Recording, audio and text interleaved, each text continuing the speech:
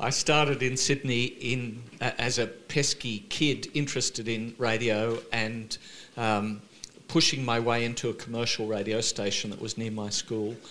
And from there, it was the beginning of community radio. So I found that when I went to uni, there was actually a community station, 2SER. So I started there. I produced ethnic programs. I was on air. So I got involved with the ethnic sector right back then. Then I worked in Burke at a community radio station there, and that took me to the ABC. And when I left the ABC, I started Radio Info, because I figured that if I was hungry for news about radio in a place called Burke, where I had to wait till Thursday for the Sydney Morning Herald Pink Guide to get to me and read the little column about radio, probably people were interested, and I could do it on this new thing called the internet. So Radio Info is now, I'm proud to say, the industry's radio Bible, and you can read lots of things, including a story about today's conference as lead story right now, radioinfo.com.au.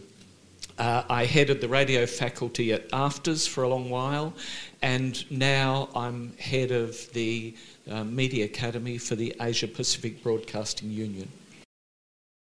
I think I really liked the comments of the local member, because I think she summed it up. Community radio, especially community radio. I mean, all of radio, yes, but community radio really did connect people when they couldn't connect physically. So I think that's a key point, and all around the world as well as here, that has been a common theme, because radio had people there on the other end of the line that you could talk to, that you could listen to, that you could feel connected with. Unlike television, which had lots of pre-recorded programs that were being shown, yes, you could connect on social media, but it didn't feel like a family. It felt like talking to your friend one-to-one. And of course, radio delivered all the other things that we needed, the ability to hear music, feel part of something, even if we couldn't go to a venue. So I think that that's a key point. And the other point I would say is that COVID has accelerated change, and the knock-ons from COVID, I mean, not the disease itself, but lockdowns and everything else that came with that, has accelerated our consumption of new forms of digital delivery, and there's a lot to be talked about there. Sometimes we just look at ourselves from our own point of view. This has helped us look at ourselves from outside. So, as you said, the government realised it was pretty important, and now funding is coming back. And you just touched on the audience. I mean, that's the first time we've talked about the audience, and never forget they're there, we're here for them. And so when you look from the audience point of view, yes, radio, community radio, ethnic radio is essential, but let's take it further. Let's think about audio, not just radio, because really that's the essence of what we're in, delivering free audio to people who need it. Audio has come to prominence, not just the radio transmitter, what else you can do with the audio you make for the radio transmitter through streaming, podcasts, music online services. The consumption of that jumped hugely during the pandemic, because people already knew they were out there, they were just starting, but when you're in lockdown, your commuting habits to and from work have changed. So, that was an immediate change. Maybe you had a smart speaker at home, you'd plugged it in, you didn't really know how it worked, but now you were working from home, so you started to find out, I can use that for some music and things in the background. I can talk to it, I can ask for things. I don't actually have to find the place on the dial. That streaming service, you realise that the music that would come there was in a whole lot of ways, and maybe you could find some ethnic music there too. So the audience expanded the way it was consuming audio, and they're ready for the next things. Some stations and some programs have jumped to that, and they're now delivering it, but the opportunity is huge. The way that community broadcasters make programs is perfectly suited to podcasting and online delivery as well. My wife's Italian, born here of Italian parents. My son did the Italian school for a few years and then didn't bother about it anymore. And he's very Aussie, but now he's moved out with his girlfriend. It's his job to do the cooking because she works late. And he's got onto Pasta Nonna's, a YouTube channel, which teaches him to cook authentic pasta from Italy. So talk about new audiences. Here's the next generation coming, and what do they want? They want a whole lot of things, but he wants culture through cooking. It's helping him now practice his Italian, which he learnt on Duolingo, taught himself. He's using his Italian passport to travel to Italy next month. Joe Rogan and Friendly Geordies. So his name is Jordan Shanks. He's a New South Wales young broadcaster, podcaster, YouTuber. If you haven't heard of him, search him because he's quite controversial.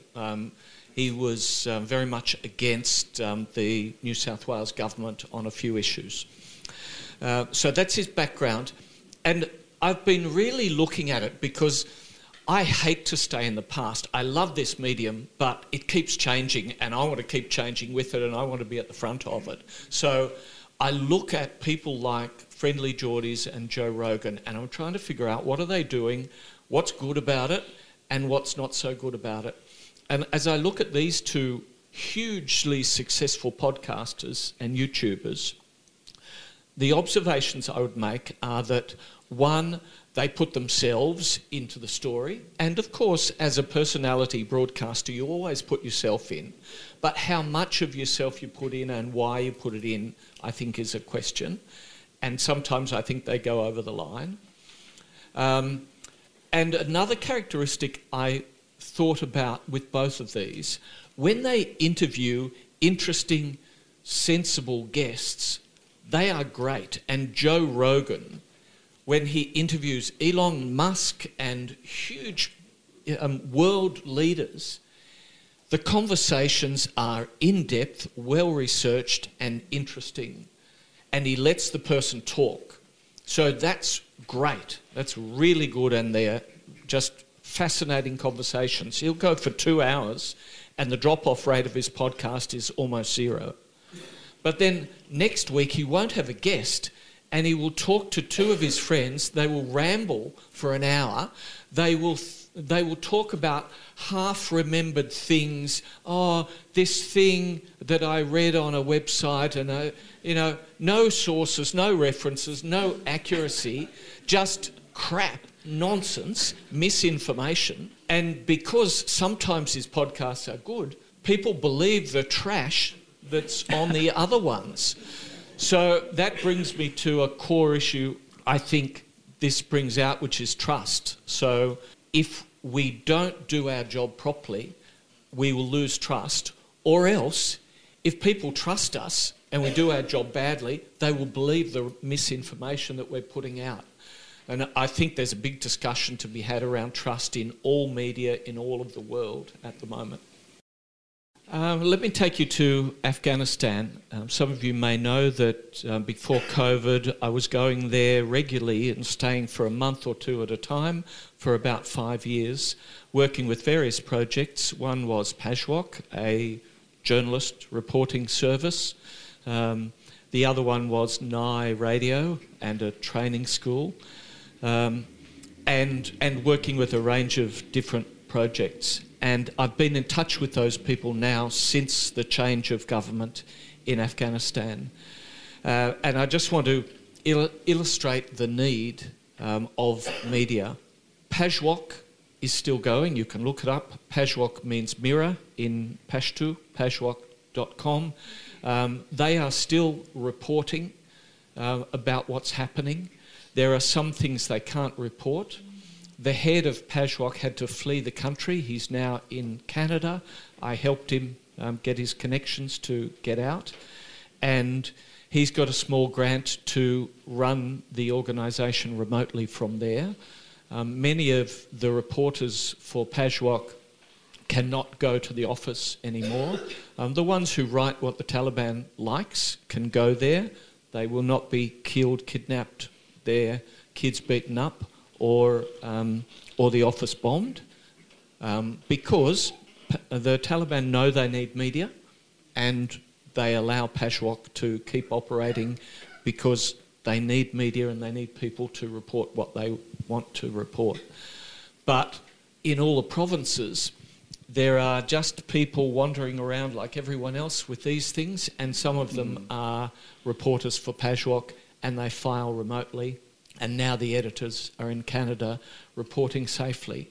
That's a great example of the importance of media in a time where media is being throttled, controlled, etc. And from Nye Media Institute and Nye Radio, I am still in contact with a woman who was an amazing broadcaster, a great presenter. She started in the radio course and was fabulous, felt very comfortable on radio. But then she did the television course and she was an amazing television news presenter. And I said to her, well, that's your career, surely. And she said, well, sadly, no, because if my face was shown on television, then I would not be alive. But maybe if I can produce television, I will break ground for my daughters and they will be seen on television one day. Well, sadly now she and her daughters are back in the home, not allowed out, having to wear the burqa. And there's a lot that's going to have to be done to fix that situation in time. But at least as a reporter, she is still there, she has her skills, and she will do the best she can to report on what's going on from a woman's perspective.